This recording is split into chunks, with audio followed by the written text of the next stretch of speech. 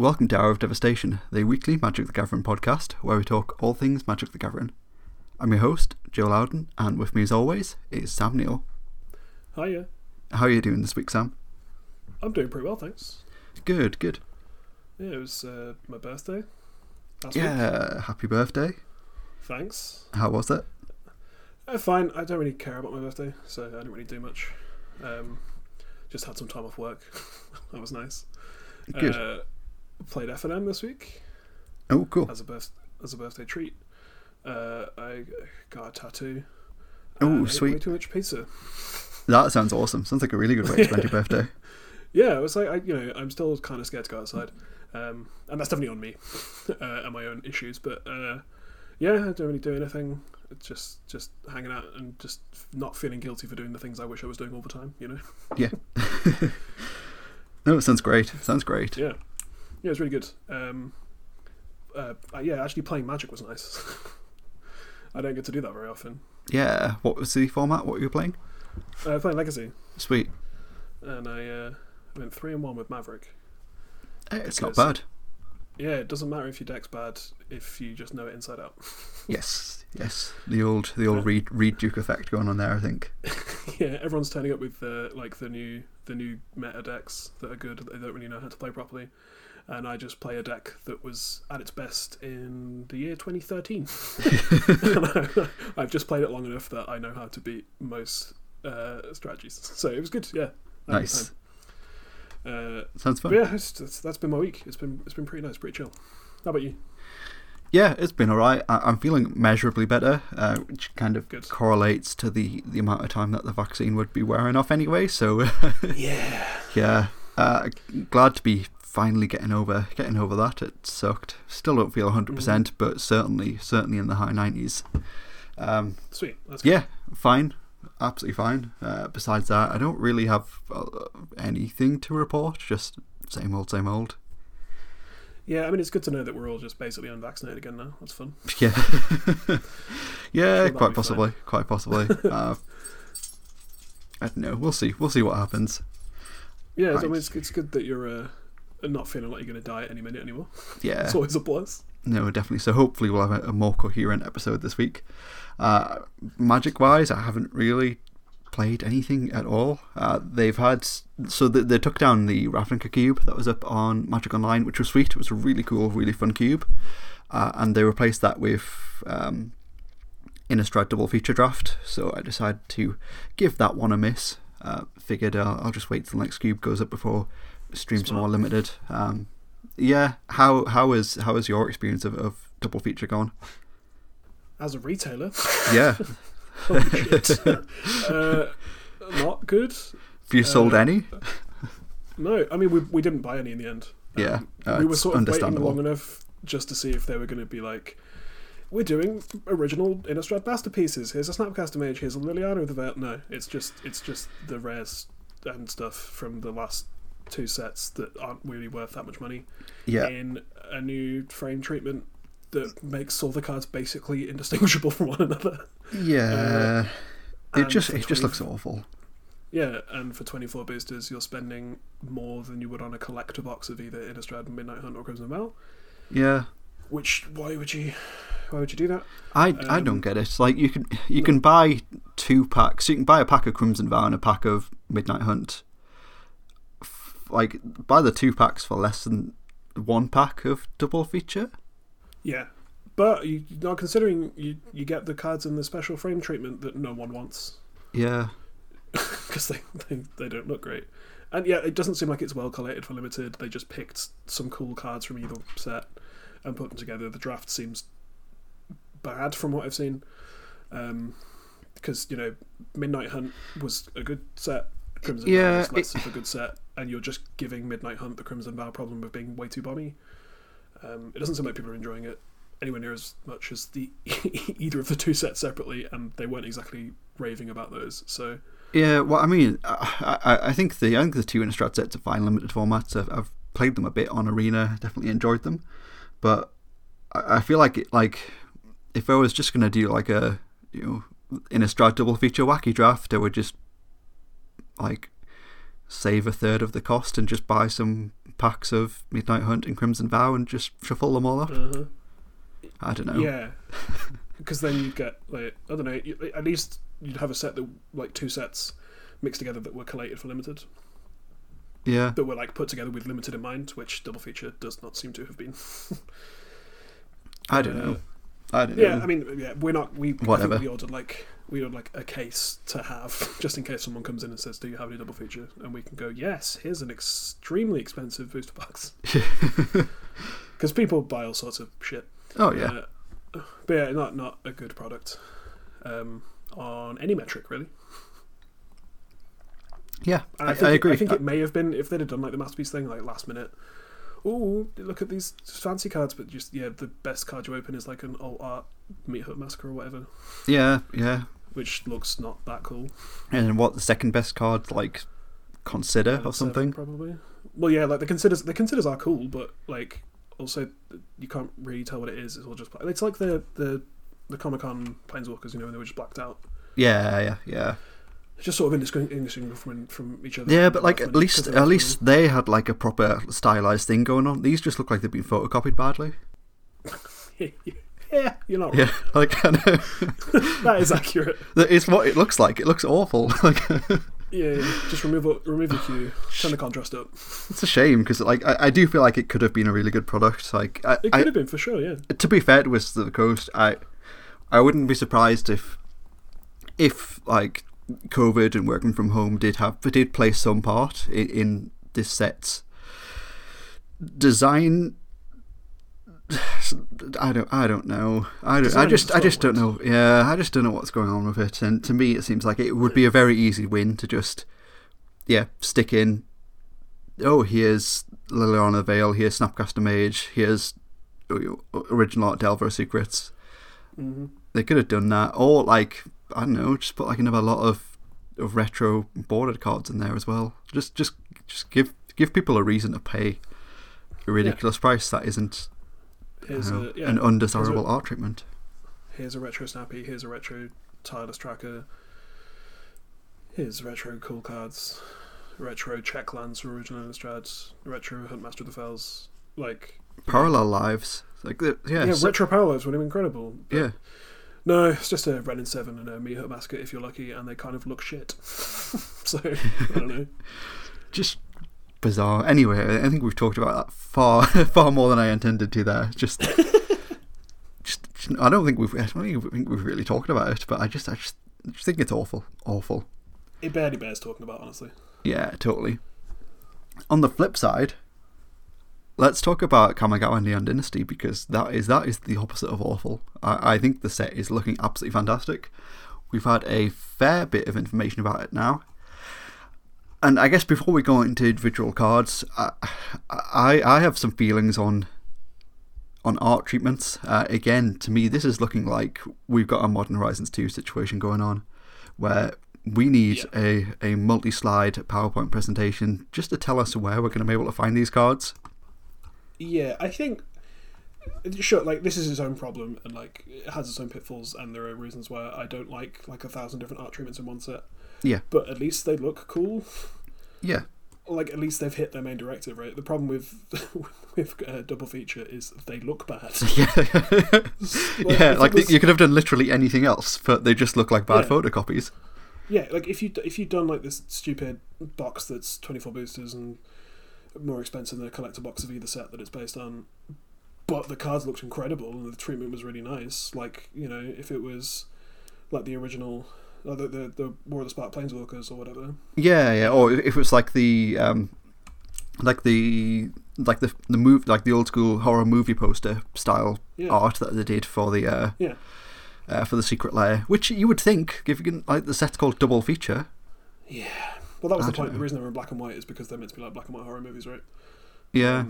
But it would have made sense if, like, you know, the Rares and Mythics had that treatment, and then the rest of them were just like a different set symbol. But we had to. It's a draft product, so we get and that would be fine also.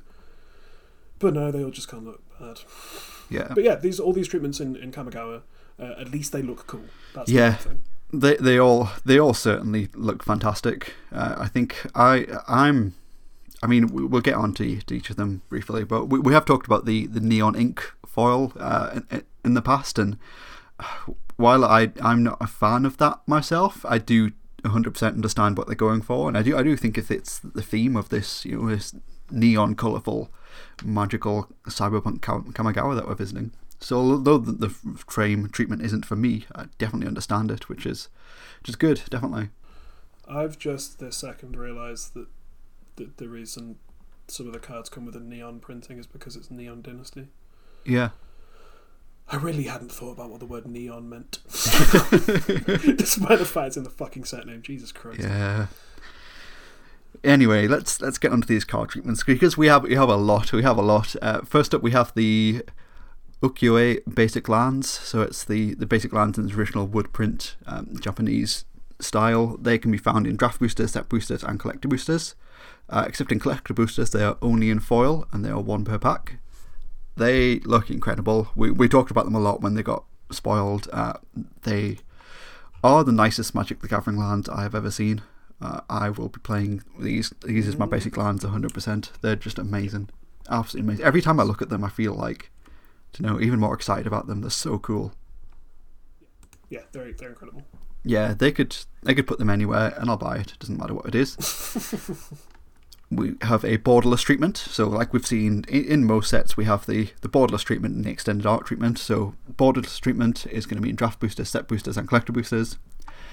There's an extended art treatment on some cards that is not in draft boosters, it's not in set boosters, it is in collector boosters. It can be in foil or non-foil in collector boosters, but only the commander cards only come in non-foil, which has been a thing in the past. And then we have Planeswalkers. So there is going to be a selection of cards that have a foil etched treatment. So one of them is the Tezzeret card, which we'll get into later. That is not in draft boosters, it's not in set boosted, but it is in collector boosters. And then we have the Neon Ink Hidetsugu Devouring Chaos cards, not in draft boosters or set boosters. Can be found in collector boosters in varying rarities depending on the colour, and then the yellow variation can only be found as an exclusive WPN promo.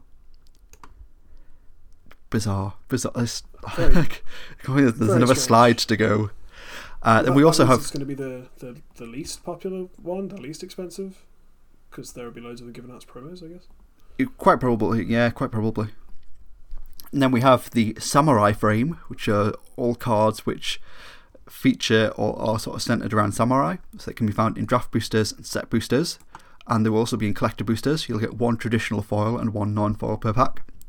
And the Ninja frame can also be in draft boosters, set boosters, and collector boosters. 1 traditional foil and 1 non-foil per pack.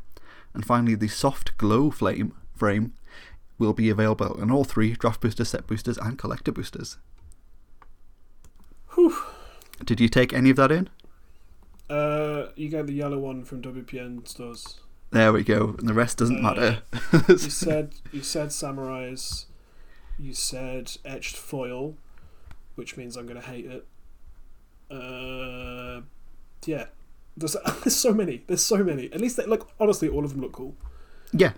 I'm fine with that because they look amazing. But yeah, there are a lot of them, and people aren't going to know what they're from. It's going to be annoying for us to source any of these cards. That's it. I think my first thought, so I saw all of these. I guess we had the big preview stream, and once I saw all of these cards and the card styles being previewed, I was like, my first thought was spare a thought for all of the local game store employees that have to list these cards on their websites. Thanks. I think the thing is with this, this has been a problem for the last 2 years. Every set has some number of ridiculous amounts of printings, and how you list them and what you actually call them, whatever. So this is just the latest in a long line of my job being a bit worse than it has to be. Yeah, I don't know. I can see it now. I ordered the etched foil samurai frame, but I've been given the etched foil ninja frame. Yeah, I mean that definitely happened with Mystical Archives. Yeah. It didn't look remotely barely foiled. Yeah. The only way you could figure out that they were etched foils because they had a star in the bottom left. Yeah. I remember those. Good time. I don't know. I do fully agree with you though. I feel like there is a hell of a lot going on with these, but they all do look really, really cool. I think for once, they've done a fantastic job with the article as well, where they've previewed all of the different card treatments. They've got some like really good pictures of all of the cards and all of the styles for the cards, including some photographs of things like the foil etching. So the set hasn't come out yet, and we already know what the etched foils are going to look like, as opposed to, like you said, Mystical Archives, where it was just a little bit that was etched, and then MH2, which was completely different. And it seems like every time we've had etched foiling has been a completely different treatment to the card. But at least this time, ahead of time, we know what we're going to get. And that's good. We have a vague idea of what it might look like, yeah. Cool. So, now we know what the cards are going to look like. Do you want to hit on what some of the cards are? Yeah, for sure. The set looks sweet. It looks really, really cool from what we've seen so far. Does. We've seen quite a large amount of rares and mythics, I think, at this point. Where do you want to start? I don't know. Do you want to just straight out the gate with like the cool story cards? Or cards that tell a story, at least. Yeah, go for it. Jin-Gitaxias. Yep. He's here. We were right all along. Yeah, not like it leaked in May last year. We finally have. We worked it out ourselves. Yeah, I mean, to be fair, the card has a different name. This is not Jin-Gitaxias Reality Hacker, which was the card that was leaked last year, or was the playtest name. We have Jin-Gitaxias Progress Tyrant. It's 5 blue for a 5/5 for Phyrexian Praetor. Whenever you cast an artifact, instant, or sorcery spell, copy that spell. You may choose new targets for the copy. This ability triggers only once each turn. And whenever opponent casts an artifact, instant, or sorcery spell, counter that spell. This ability triggers only once each turn. So it does kind of a very Praetor-y thing. Yeah. The Praetors, like, you know, make your things better, make your opponent's things worse. You know, Jin-Gitaxias' original card, let you draw more cards, made your opponent have less cards. Yeah.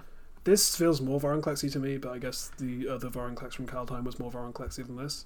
Yeah, definitely. But yeah, copies. It's a doubling season type deal, so I'm sure that'll be exciting for people. Yeah, it's fine. Like 100%, this is a commander card if you want it. If you want a Jin-Gitaxias that isn't the ridiculous 10 mana one, it's fine. It doesn't really feel that exciting to me. I guess you could probably go off in some sort of like mono blue turns thing maybe, but I don't know.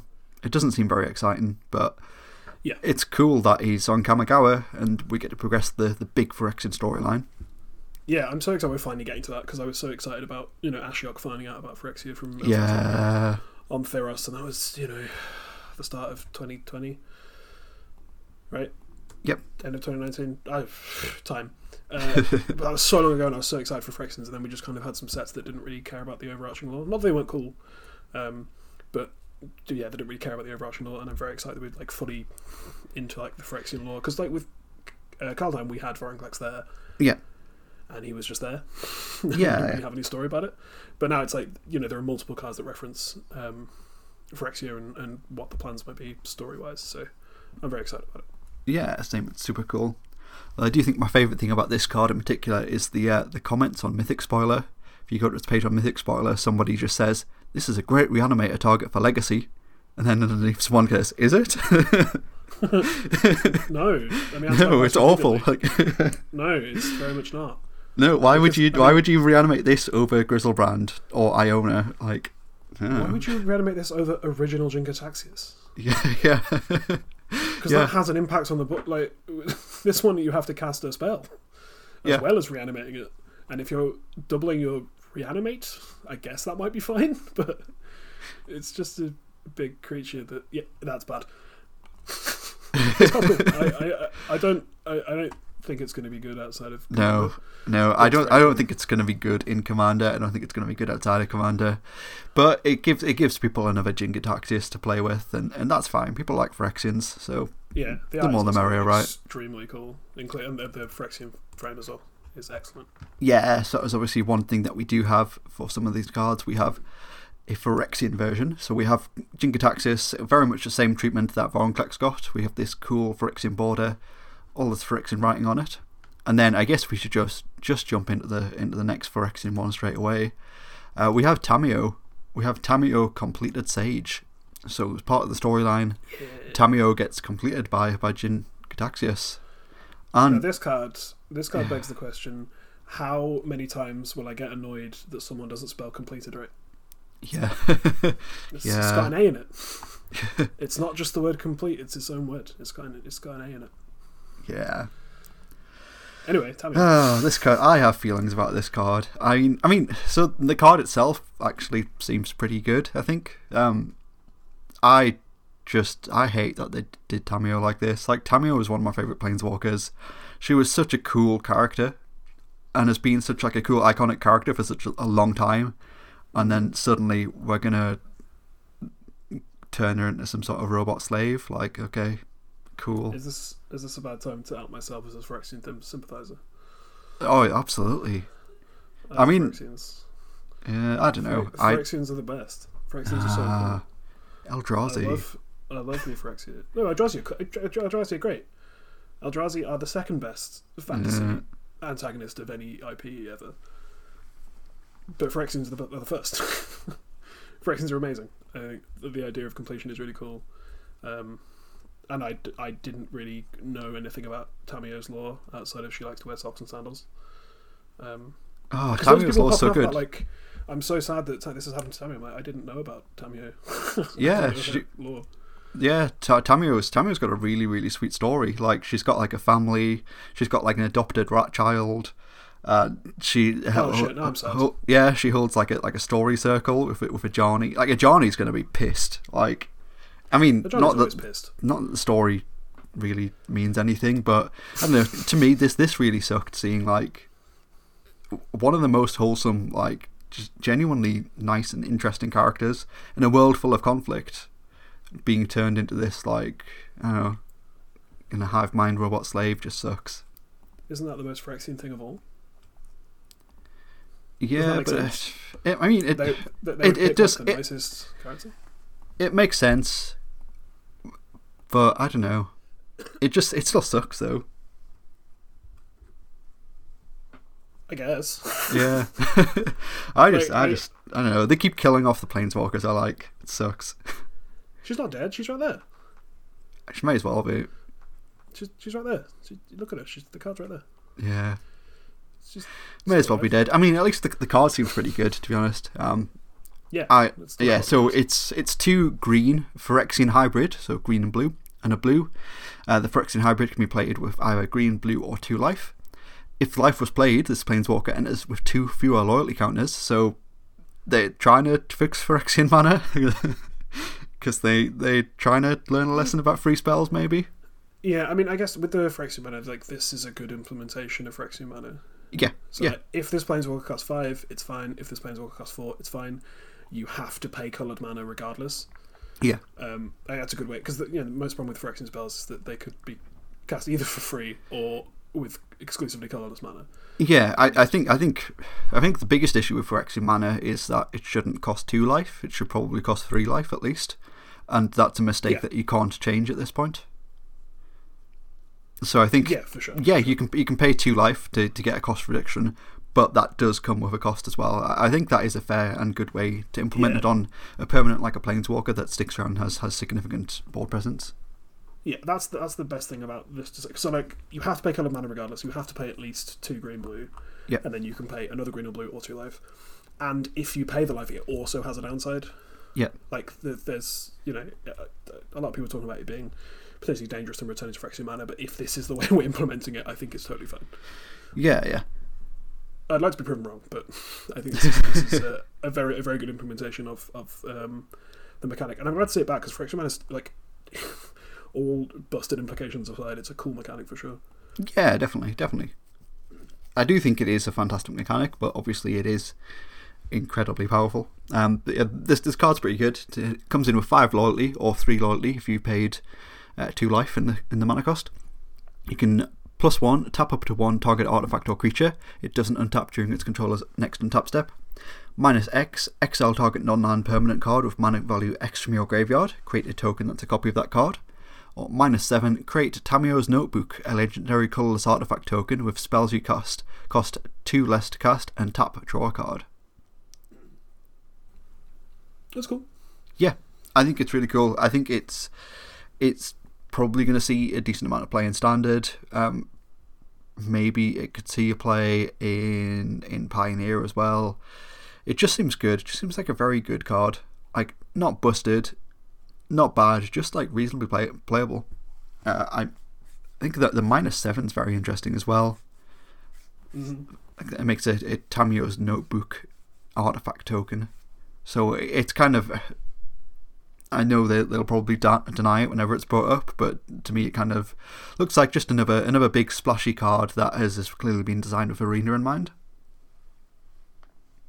I like that she's downgraded from a journal to a notebook. Yeah, yeah, that's true. Yeah, I mean, I like that the +1 is Tamiyo, the minus X is Phyrexian, and then the -7 is like Tamiyo lore, kind of like Tamiyo as a character rather than her card.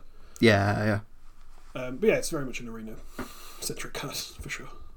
I imagine the interface for casting this is going to be interesting on Arena. Yeah, quite possibly. But you can play blue or green or two. I guess that's not that hard. But it's a cool card. It's a reasonably... It's a 5-mana Planeswalker with some fun abilities. +1 is kind of removal. That's nice. Doing a Cura thing. Yeah, I think it's good. I think it'll see some play in Standard, definitely. Maybe a couple of other formats. But yeah, Tamiyo is sort of no longer with us, and I think that really, really sucks. But I'm sure it'll have some big story implications. Obviously, the Phyrexians now know all about Emrakul and Innistrad, so I assume we'll be going back to Innistrad at some point in the not too distant future. Yeah, exactly. It's all coming together. Yeah. Can you imagine a completed Emrakul? It would never happen. Would never happen. But yeah, Tezzeret can use the Planar Bridge to move Emrakul to all sorts of places, like in the moon still, and then release her from the moon. And yeah. I don't know. I think the two big bads coming together, and like Tezzeret is kind of like a little bad, right? Because he's henchman, and like it's all sort of like a culmination of all the other big bads that aren't Bolas. Yeah, I mean, I for one don't think the Eldrazi are bads, but sure, go off. Well, no, but they're like, yeah, sure, they're bads in the way that like natural disasters are bads, right? It's not I guess so. Yeah, like, it's awful, and like the things that they do are very, very bad for people, but they don't mean it. This is true. This is true. They just do awful things because that's what they do. And it's just their nature. Yeah, it wouldn't be awful if it wasn't like a semi-civilized society that they were unleashed on. This is true. Whereas Phyrexians are all entirely evil, and I love it. Yeah, they are just awful. But so cool. Like they are the best. They are the best antagonist of any fantasy IP. I refuse to be told differently. Okay. I refuse, Joe. Fair enough. What's your rebuttal going to be? I'll consider it. I just don't think that like robotic eugenicists is very interesting. It's very interesting. It's just being done to death, I think. But they're not eugenicists anymore. Old Phyrexians were like I think objectively was, but it's just about like ravenous completion, right? It's not about eugenics. It's just like turn them into what they should be, even when they already exist. Like it's not. Yeah, I would still say there's a big eugenics part to it. Yeah, probably. Don't make me sound like I love eugenics, Joe. Come on. No. don't make me that person. No, I just don't think that interesting, because like you see this kind of thing time and time again in science fiction, and I don't know. I just have a much greater affiliation for the Eldrazi, I think. But I just whatever. think, like, because the Borg are cool, right? We can all agree that the Borg are like. Cool. See, I don't think the Borg are cool either. Like, I don't think they're like. I want to clarify. I don't think they're good. Like, I don't think no, if that existed in the real world, it would be nice. But like, in terms of like what a big bad in sci-fi or fantasy can be, I think they're very cool. And then Phyrexians are just the Borg, but cooler. I mean, I'll give you that they're cooler than the Borg, definitely. But I don't know. I'm just not a fan. There's somebody who's read a lot of sci-fi. I've just seen this trope far too many times. Maybe if I hadn't, maybe if I wasn't. But this is the perfection of that trope, right? Sure. In a very Phyrexian way. Yeah. Anyway, this is fantasy. This is not sci-fi. There's no sci-fi in My Fantasy card game. Yeah. Sci-fi My Fantasy card game. What is this? Magic the Gathering? It's been sci-fi the whole time. Absolutely. All right, let's get on to the other two planeswalkers. So I think next up we'll go to Tezzeret, Betrayer of Flesh. Speaking of big bads, 2 blue for a Tezzeret planeswalker. Comes into play with 4 loyalty. Has a static ability. The first activated ability of an artifact you activate each turn costs 2 less to activate. Has a +1, draw 2 cards, then discard 2 cards unless you discard an artifact. -2, target artifact becomes an artifact creature. If it isn't a vehicle, it has base, power, and toughness 4/4. -6, you get an emblem with whenever an artifact you control becomes tapped, draw a card. This is the most Tezzeret that has ever Tezzeret. Yeah, definitely. This Tezzeret's very good, I think. It combos with Voltaic Key once. Yeah. Right? It can do a combo once. -6, you get whatever. Yeah, I guess so. Combos with Sensei's Divine on top. You tap the top to put it on top and draw a card, and then you draw the top with Sensei's Divine on top trigger. And then you have to recast the top. It's if you've got a way. Yeah, I guess if you've got a way to make top cost 0, it's infinite card draw. So that's cool. The Tezzeret from War of the Spark. Hey, there we go. We did it. This is cool. It's just a very Tezzeret card. Things. It's nice that we have a Tezzeret in a set that cares about artifacts. Like I said, the War of the Spark one, just like it literally had affinity for artifacts, right? Artifacts. Yes, you did. Yeah. But like, it wasn't very, obviously it was the buy box promo, but like it wasn't a very artifact set. Whereas this is, I don't know, artifact sets have historically been kind of busted. Yeah. But this is a very artifact heavy set. But not colourless artifacts. Like it's all colourless artifacts, which I think is cool. Yeah, I like the thing. So that's one of the things that they had in mind when they were designing the set were, yes, we are going to make this an artifact heavy set, but yes, we're also going to make this an enchantment heavy set, and we're going to use that to show the conflict between old and new, between tradition and this cyberpunk feature of Kamigawa. I really like the way they've done it. They've implemented it just fantastically. Yeah, it's really not. I guess it's kind of top down design. Yeah. And it's been done really well. So that's one of the things when they had that world building, I guess, panel video that they did on their YouTube page. They were discussing like when this set was sort of in concept design. They had a lot of ideas of what they wanted to do for a set, and when they were in exploratory design, they were essentially they had started to try to sort of build a plane around these themes and this whole theme of old versus new, and fitting in all of the themes, I guess, that we're seeing come to light here. And a couple of people have suggested, oh well, why don't we do Kamigawa? Kamigawa already hits all of the things that we want to do anyway. And I think they've just done a wonderful job here of representing that traditional, like, heavy sort of Japanese folklore inspired Kamigawa world with the heavy cyberpunk inspired world that we're seeing of Kamigawa at the present. It's kind of it's interesting that sort of this plane being Kamigawa came as like an afterthought, right? Yeah. I think that's cool. Like I don't. I really like it. It serves Kamigawa either. No, same. I think it's just like it is the perfect world for this kind of concept and this kind of story. And then you can like chuck in, references to old dragons, references to Kikichiki, whatever, and it's still cool. I think it's a sweet. Sweet things are happening in this set for sure. I think it's fantastic. Next card, then we have the Wandering Emperor, 2 white for Legendary Planeswalker. Comes in with 3 loyalty, has flash, and as long as the Wandering Emperor entered the battlefield this turn, you may activate her loyalty abilities anytime you could cast an instant. She has +1, put a +1/+1 counter on up to 1 target creature, it gains first strike until end of turn. -1, create a 2/2 white samurai creature token with vigilance, and -2, exile target tapped creature, you gain 2 life. It's the Wanderer.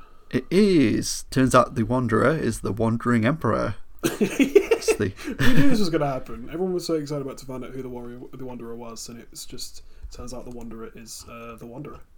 Yeah. So the Wanderer is the missing Emperor of Kamigawa.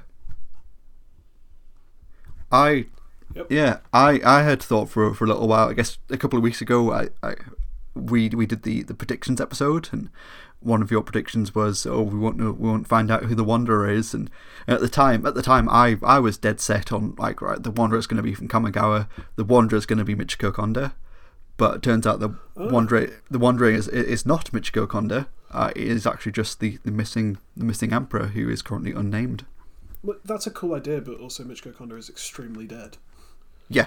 And well, died several thousand years ago. But did you say that at the time? No, I didn't say it at the time because I thought that might have been. Well, that's it. I didn't say it at the time because I thought, that might be the case, and I didn't want to spoil anything based on something that I might have potentially read but couldn't quite remember. I see. Michiko Konda died, but bonded with. Was it Kyodai? Is it Kyodai? I'm sure it was Kyodai. What's Kyodai? The dragon, the white spirit dragon. That doesn't sound right, but I know which one. The original one from Champion. The new one. So Kyodai's in Neon Dynasty as the white dragon. Oh, okay. So that dragon's just been alive for 2,000 years. Yeah, that's cool. But that is not the case. It is not actually Michiko Konda. It is Wandering Emperor, who was just the emperor who was missing. Yeah, it's just this person is just a person we haven't met yet. Yeah, but she looks really cool. Yeah, for sure. I think the card's pretty cool as well. Again, probably one of those cards that we'll only really see play in Standard. Maybe if you have a mono white samurai deck for Commander, I guess you could probably play her there. I really like the ETB, the Planeswalker with Flash. Yeah, I love that. I love you can flash her in. You can exile something for paying 4 mana to exile something in instant speed, and you gain 2 life. In Standard, that seems like a really cool combat trick. And then she sticks around and can make creatures. Yeah, can make samurai and make your things bigger. That's cool. I think she's a fantastic design. Yeah, and this pairs well with the other Planeswalker, Kaito Shizuki. With this sort of playing with Planeswalkers in the battlefield and what they can do. Yeah. On ETBs and stuff, and making them seem like samurais and ninjas. It's very cool. It's very cool. And it seems like reasonably powerful, and a cool character. And I hope that she doesn't just stay in Kamigawa now and becomes part of the story, sort of in a greater way than just being tied to Kamigawa. Yeah, I think we'll see her on other planes again, definitely. But it's cool to see her not sort of wandering about and glitching about. I'm really looking forward to reading more of the story. I think the character design for the Wandering Emperor looks fantastic. I can't wait to learn more about her. We just have too many white Planeswalkers now. I mean, Gideon's dead, so that's all right. She can replace Gideon. But we've also got Basri Ket. Yeah. Who is going to replace Gideon. And then we've got Teo Verada. Yeah. Remember Teo, who was the star of a book, and then we haven't seen again since. The star of a book who was an uncommon in War of the Spark. Yeah, who we haven't seen even referenced on a card since. Yeah. We've got too many white Planeswalkers, I think, for any of them to But maybe you can have multiple white Planeswalkers as the new Gatewatch style team, I guess. But, yeah, totally. Yeah, seems cool. The old borderless art is also very, very nice. Yes, yeah, it's quite nice. I think when it comes to this one, I think the regular one is my favorite. I think that art is fantastic. The costume design is so cool. Big fan. Cool card. Yeah, really cool card. Next up, then we have. It's a card that I'm super excited for. It is Boseiju Who Endures. It's a legendary land. You can tap it to add green. Oh, it has channel 1 and a green, discard Boseiju who endures, destroy target artifact, enchantment, or non-basic land an opponent controls. That player may search their library for a land card with a basic land type, put it onto the battlefield, then shuffle. This ability costs 1 less to activate for each legendary creature you control. What the fuck is this card? This card is so good. It's so good. Why is it so good? It's ridiculously good, and I love it. Absolutely love it. What if we brought Channel back, which wasn't a particularly playable mechanic that people really remember, and the first card that we show them with Channel is completely stupid. It's so good. This is going to be modern and legacy, and I wouldn't be surprised if vintage staple. Yeah, absolutely. I think this is just Pioneer and modern and legacy and vintage and commander staple forever. It's this card is fantastic. It can go in a bunch of different decks. I've seen some people sort of brewing some really interesting mono green Karn decks for legacy, which is definitely going to be interesting. I've seen turn that stuff into an artifact, kill it. Oh god. Yeah. Gross. That's so cool. Seen like people sticking this in ant lists. I've seen it in mainboard and sideboard because it's sick. Like this gets around Chalice of the Void. This gets around Trinisphere. Like so good. And I mean, this might single-handedly make lands good in Legacy again. Yep. Because you can loam it back, and you can play it through your own Chalice. Like it doesn't matter what you set your Chalice on. You always have some way to interact with your opponent. Yeah. It's loaming it back, and then Amulet Titan can fetch it with. It's now a naturalize you can find off Teleria West, and also you can bounce it with your bounce lands. Like, cards just silly. Mono green Tron in modern, you can search for it off your expedition maps and use it to blow up. Again, whatever your opponent has that's going to stop you from doing Tron things. Why does it enter untapped? Why? I don't know. So bizarre to me. I mean, I can't imagine anybody's ever going to be using this as a land. Like, just that channel ability is amazing. I love it. But it just means that like it gives you more outs to like keeping this as a land in your hand. Like if you can, you can still play this untapped and like keep tempo, right? Yeah, definitely. It still functions as a land if you need it to. I mean, this would have been. This looks like it would have been a Zendikar Rising card. Disenchantment on the front. That also imagine that kills definitely. the basics for some reason. Yeah. Card's great. Card's going to be everywhere. Card's going to be probably the most expensive card in the set. Probably. Yeah, probably. It's ridiculously good. Ridiculously good. All of the arts for this card are incredible. Yeah. And I can't decide which is my favourite. Yeah, I think they've done a really good job with all of the full art lands that we've seen so far.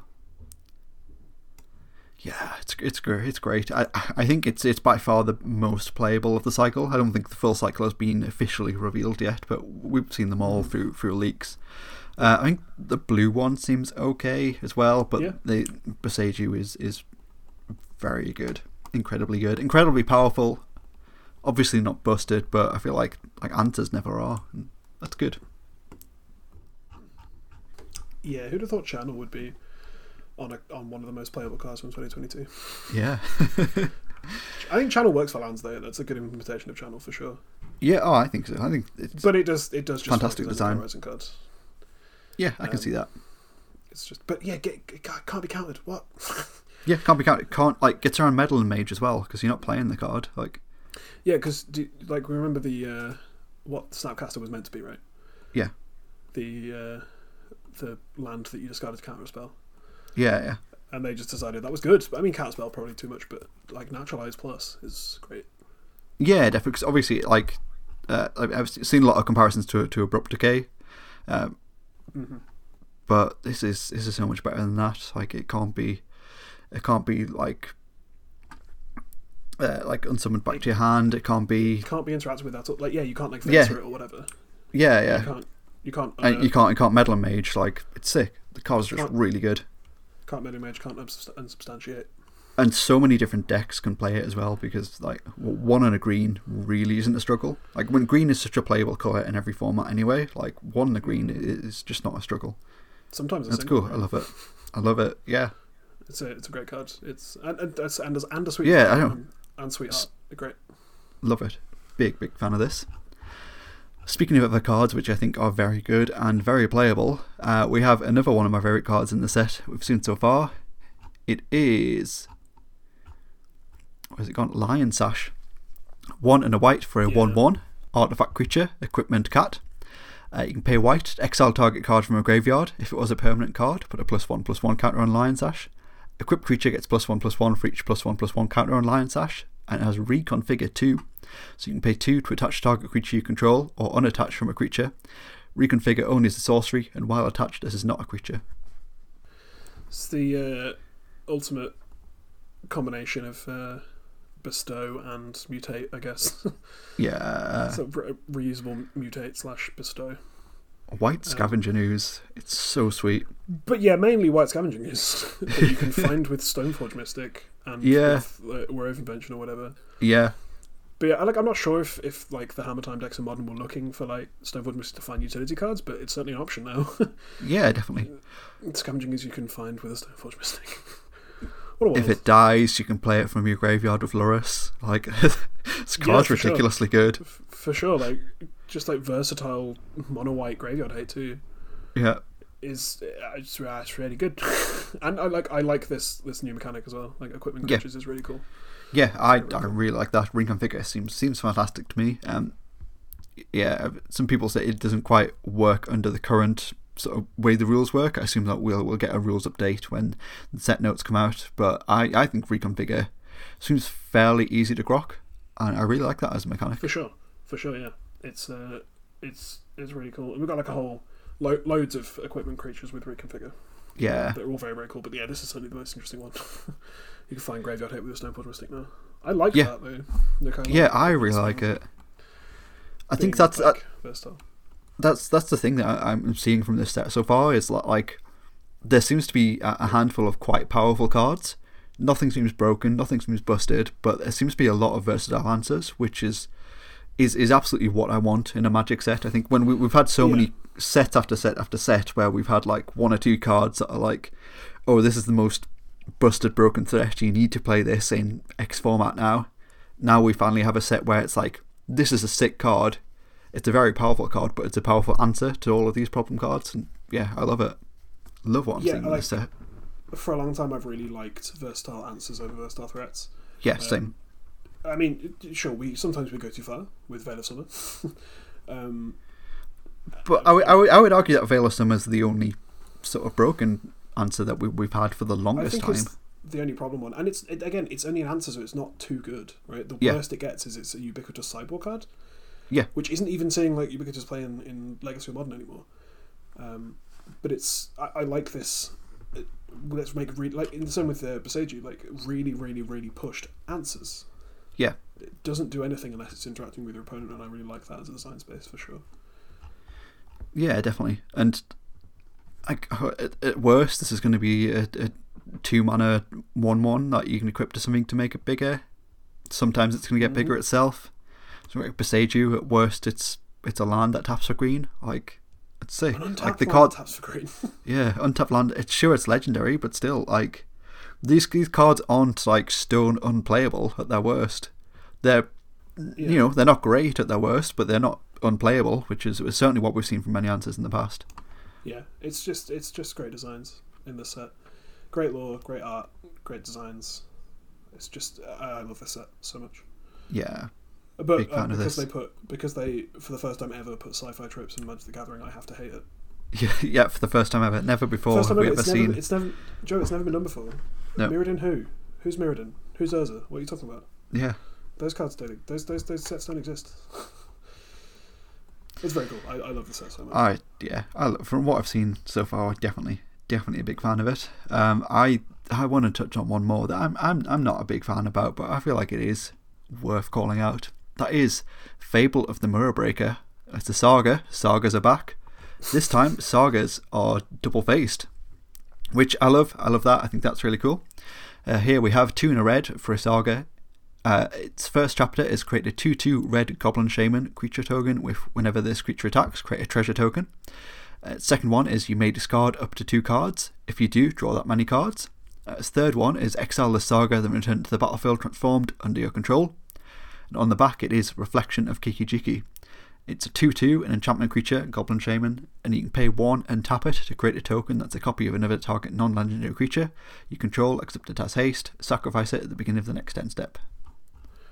Splinter Twins. Yeah, look what they did to my boy. They're not so good, my boy. They did.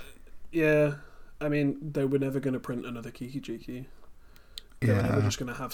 I mean, even if you have to, wait for it for 3 turns to turn into the Kiki-Jiki, they were never going to Kiki-Jiki. I think they've tried to learn their lesson with putting infinite combos into... Not that I don't think we have a Pestamite or anything this would combo with yet. Yeah, there's nothing in standard. Currently there's nothing in standard that this would infinitely combo with, like Kiki-Jiki would. There is already infinite combos in standard with the dice rolling one that I can't remember the name of. Whenever it attacks, roll a dice. If you get 15 or higher, create a copy of a target attacking creature. And then you just get enough dice roll, and then you have like Pixie Guide, which makes you roll twice. That's not infinite though, right? It's not infinite. It's essentially infinite. But there's a chance it whiffs, right? There's always a chance it whiffs at some point, but it's essentially infinite. It's as close to infinite as we have currently, and will get in standard, which is good. And yeah, I guess the point is there is nothing currently that would ruin a Kiki-Jiki. So I don't know. To me, it just sucks that we get one that you have to pay 1 mana for as well as tap. Which is probably what Kiki-Jiki should have done this whole time. Maybe. It's cool. I mean, I like references to all cards. Yeah. I like that it becomes an enchantment creature that's like, an enchantment that has the air of Kiki-Jiki. Yeah, I think that's it. The art on it's cool. all like the job of sagas is to tell a story. This one tells the story of Kiki-Jiki very well. I love that we are getting this throwback to Kiki-Jiki. Yep, I don't think this card is very good. It's certainly not as good as Kiki-Jiki, but I love seeing that throwback. And the alternate art is just fantastic. Absolutely incredible. You have this like... On the front, you've got like this mirrored reflection of Kiki-Jiki fighting with itself in the mirror, and on the back, you've got him breaking through the mirror. This is like awful grain. Big fan.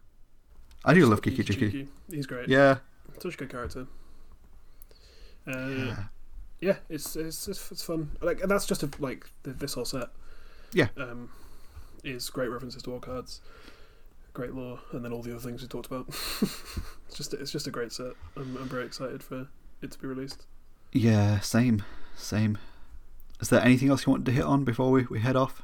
We've got Ninjutsu back. Yes. Yeah. Back. Let's talk about the rest of the mechanics. Yeah, Ninjutsu to return an unblocked creature. Yes. To your hand to put it into play for its ninjutsu cost. We have a second Ninja of the Deep Hours. Yeah. At common, which is a single blue. When it deals combat damage, draw a card. If it didn't enter this turn, discard a card. So we're going to have 8 Ninja in Pauper, which I'm sure is going to be very good, because the Ninja Fairy deck was already very good. Yeah, definitely. But it's cool we got Ninjutsu back, which I think we all assumed we would, and kind of knew because one of the first cards we saw had like reference ninjas and stuff. Yeah, definitely. Ninjutsu is cool. A cool mechanic for sure. I'm glad it's back. Yeah, I'm really glad Ninjutsu's back. I think we see a new modern deck from this. Like, I really do. I think Satoru Umezawa is good enough. So 1 blue-black, 2/4 legendary creature, human ninja. Whenever you activate a ninjutsu ability, look at the top 3 cards of your library. Put one of them into your hand and the rest on the bottom of your library in any order. This ability triggers only once each per turn, and it has each creature card in your hand has ninjutsu 2 blue-black. Yeah, so I think we do see a new modern deck of this. Whether it'll be tier 1 or not, time will tell. But this turns Emrakul the Aeon's Torn into a ninja. You can pay 4 to put an Emrakul and play attacking, and that's pretty cool. And you can do it with Blightsteel as well. Yes, yeah.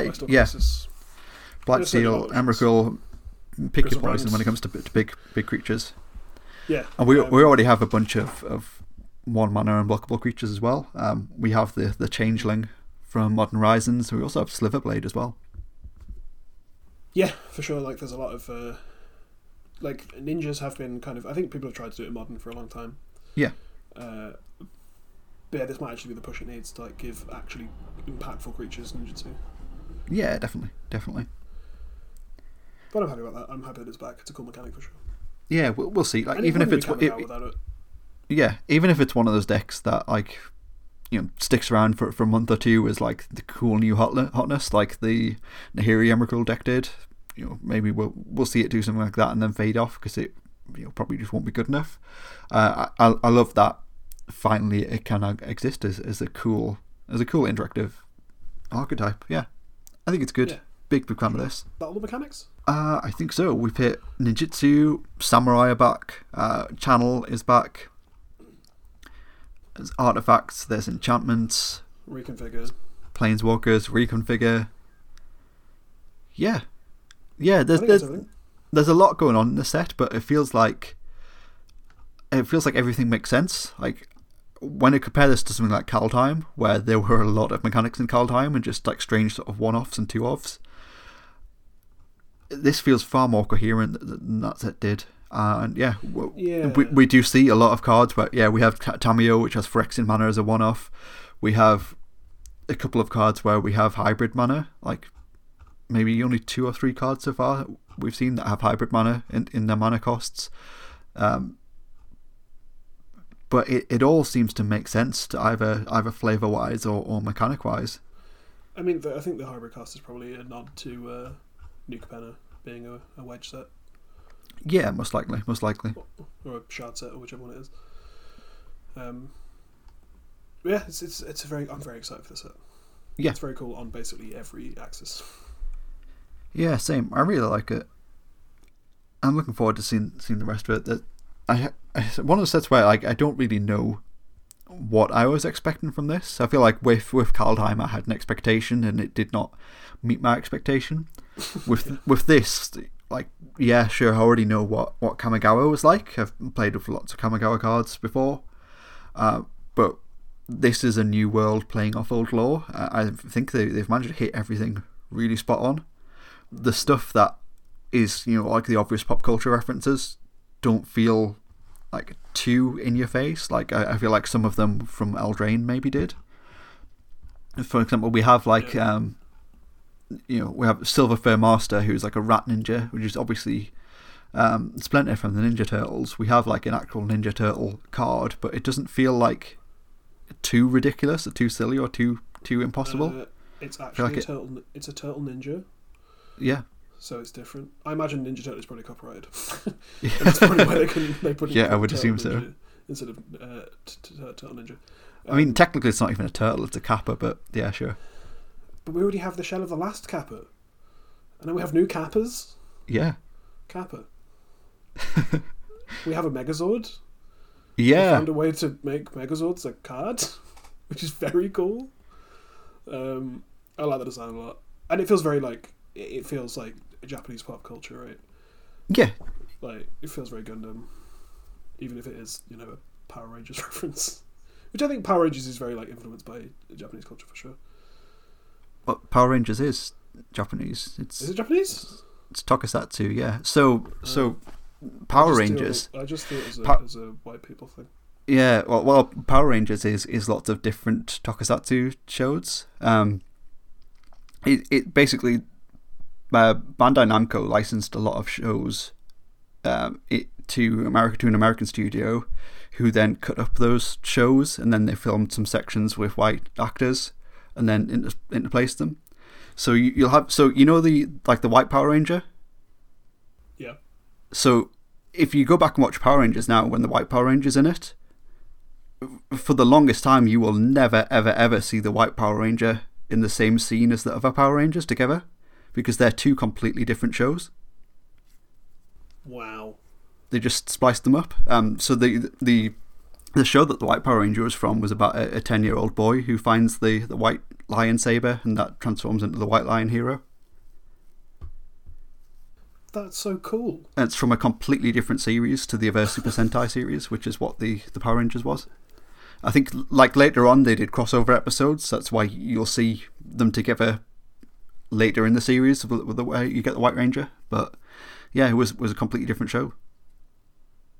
But it was distributed as just the Power Rangers, and it was in America. Yeah, it was Mighty Morphin Power Rangers, but it's Super Sentai in Japan.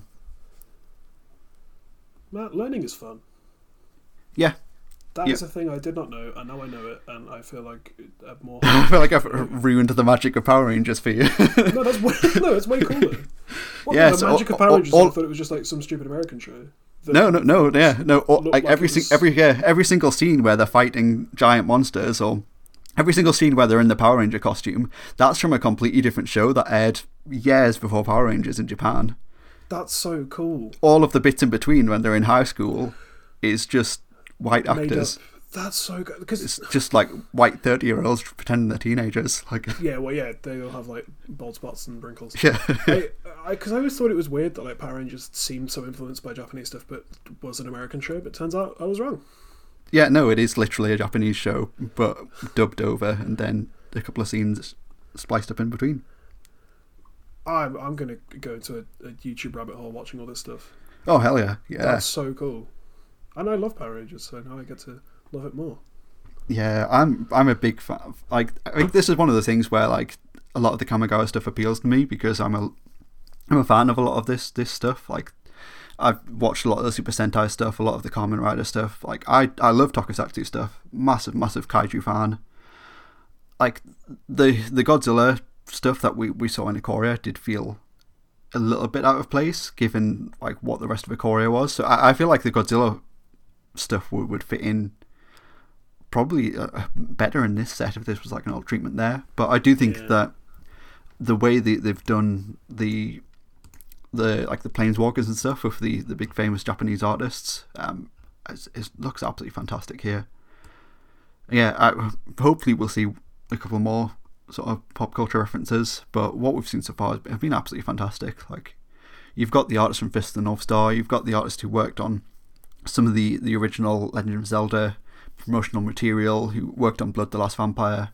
There's a lot of fantastic stuff going on from this set, and you can tell that there was a lot of love and effort put into this set from people who are a part of that culture as well, not just people who appreciate that culture, people who are fully entrenched in it. I think that's one of the things that I really like about this set the most from what I've seen so far. I think it's one of the best things WotC doing, for sure. Yeah. It's like not just writing love letters to things, just like getting people who have actually experienced that culture, or like getting them involved with it is a lot cooler than just trying to do Japanese culture, Japanese pop culture without involving them. It's so annoying that like you said, so much love and passion has gone into this kind of stuff, and then on the flip side we have stuff like Jumpstart Horizons 2 and double feature, like it's so annoying that's the same game, because it feels like this is a really well designed set from like I said, like every possible part of it has been incredibly well designed, incredibly beautiful. I look forward to something being banned in standard again from the set. Just as I've said that. I can't imagine anything will be banned from standard in this set. In future sets, absolutely. But so far, this one I think looks pretty safe. Yeah, it's gonna happen. Cool. So I think that's pretty much all we have time for this week. Let us know how you feel about Kamigawa Neon Dynasty. It's so hard not to say Neon Genesis. I've been saying it the whole time. Yep. And my boss has been saying Neon Destiny. No one knows what it's called. I've seen a lot of people say Neon Destiny too. It's just Kamigawa. It's fine. Just Kamigawa 2, Electric Boogaloo. Come let us know. But no, you're not ending on that. That's awful. Sure. You can't start the outro on Electric Boogaloo. That's terrible. Oh god. Yeah, come let us know your feelings on Kamigawa. You can hit us up on social media. On Twitter, we're at HOFDcast, facebook.com/HOFDcast. Or if you really enjoyed anything this episode, like to give back in a monetary value, you can hit us up at Patreon. We're patreon.com/Hour of Devastation. Tiers start from as little as $1 per month. That's roughly 20 to 25 cents per episode. This podcast is brought to you by Manaleaks.com, where you can go and use the promo code HOFD5 to get 5% of your whole order, including Kamigawa Neon Dynasty pre-orders. That is correct. That is something I've done myself and would totally recommend. Sweet. If you want to find me on my own personal social media, on Twitter I'm at PeachGardenOaf, that's Oaf with an F. Facebook, I'm Joe Loudon. sure you'll probably see me in any of the Magic groups. I also stream on Twitch every Friday night. We do something Magic. Usually we do whatever cube is up on Magic Online. Have a lot of fun there. If not, we're playing Historic, and it's a time. We're having a time. Come check that out at twitch.tv/PeachGardenOf. Historic sure is a format. Oh, I love it because I'm just playing the same deck over and over again. You can find me on Twitter at GeneSnooler. Nice. If you'd like to hear about why hanging out with white supremacists is maybe bad. Yeah, it's awful. Don't do that. Just tweet about Seb McKinnon. Yeah. It's quite the milkshake, Doug. Oh, I mean, like absolutely. You've pointed out that like maybe it wasn't so surprising that this man is flirting with the alt-right and actual Nazis. But at no point have I said that he is a Nazi. And that's an important distinction to make. I just think he went to a place with loads of white supremacists at a rally that was organised by white supremacists, and then tweeted about it. Put it on Instagram on purpose, was like, hey guys, look at this thing I'm doing, and then was surprised that everyone thought he was a bit of a dickhead for doing so. Yeah, that's it. Do I think he's a Nazi? Not yet. Do I think he's comfortable hanging out with Nazis? It's provable. And that's the problem. Because loads of people pointed out to me, as if I hadn't read the post that I'd screenshotted and shared, that he said that these people aren't Nazis and he's not a Nazi, as if that's fine. Yeah, but also he didn't say these people weren't Nazis. He said that the media was only focusing on the Nazis that were there. Yeah, so he knows there are Nazis there. He went there on purpose. He knows exactly what the people that go to that and organise that rally stand for. But the problem is you're looking at the Nazis that were there. Yeah, not that there were Nazis there and he was stood next to them. It's the fact that you're looking at the Nazis. Yeah, stop looking at the Nazis. Look at me being near some Nazis. Yeah, but like he's seen the Confederate flags. He's seen the swastikas everywhere. He knows exactly what this is about, and then it's pretending that it's about sovereignty and being against mandates and disliking QR codes. And he is probably, well, was up until this point, Magic's most beloved non-disgraced artist, but now he's joined the ranks of other disgraced Magic artists that everyone loved. Jason Holt's tweet was my favourite on it, which was just like, the funniest thing about it is he could have just kept quiet about all this, like been a horrible person with questionable views in private, and made his money off of people who were directly giving him money for his art, off of his contracts with WotC, and just made a living and had a good life, and kept these views private. But he decided to just openly talk about how all of his opinions are shit, and he doesn't deserve your respect. Yeah, like a couple years into being like Magic's most popular artist, it's funny that he just like it's awful and terrifying that he feels comfortable being around Nazis, but it's funny that he was just like, no, fuck universal acclaim and love and money. I want to tell people about QR codes, and that's what I'm willing to stake my career on. Incredible work, truly incredible. Yeah, work. truly is something else. So I'm sure there'll be more to come as the days and weeks go on. But for now, that's all we have time for. Once again, we're approaching the second hour. The Godfair hour has returned. So see you again next time on Hour Devastation.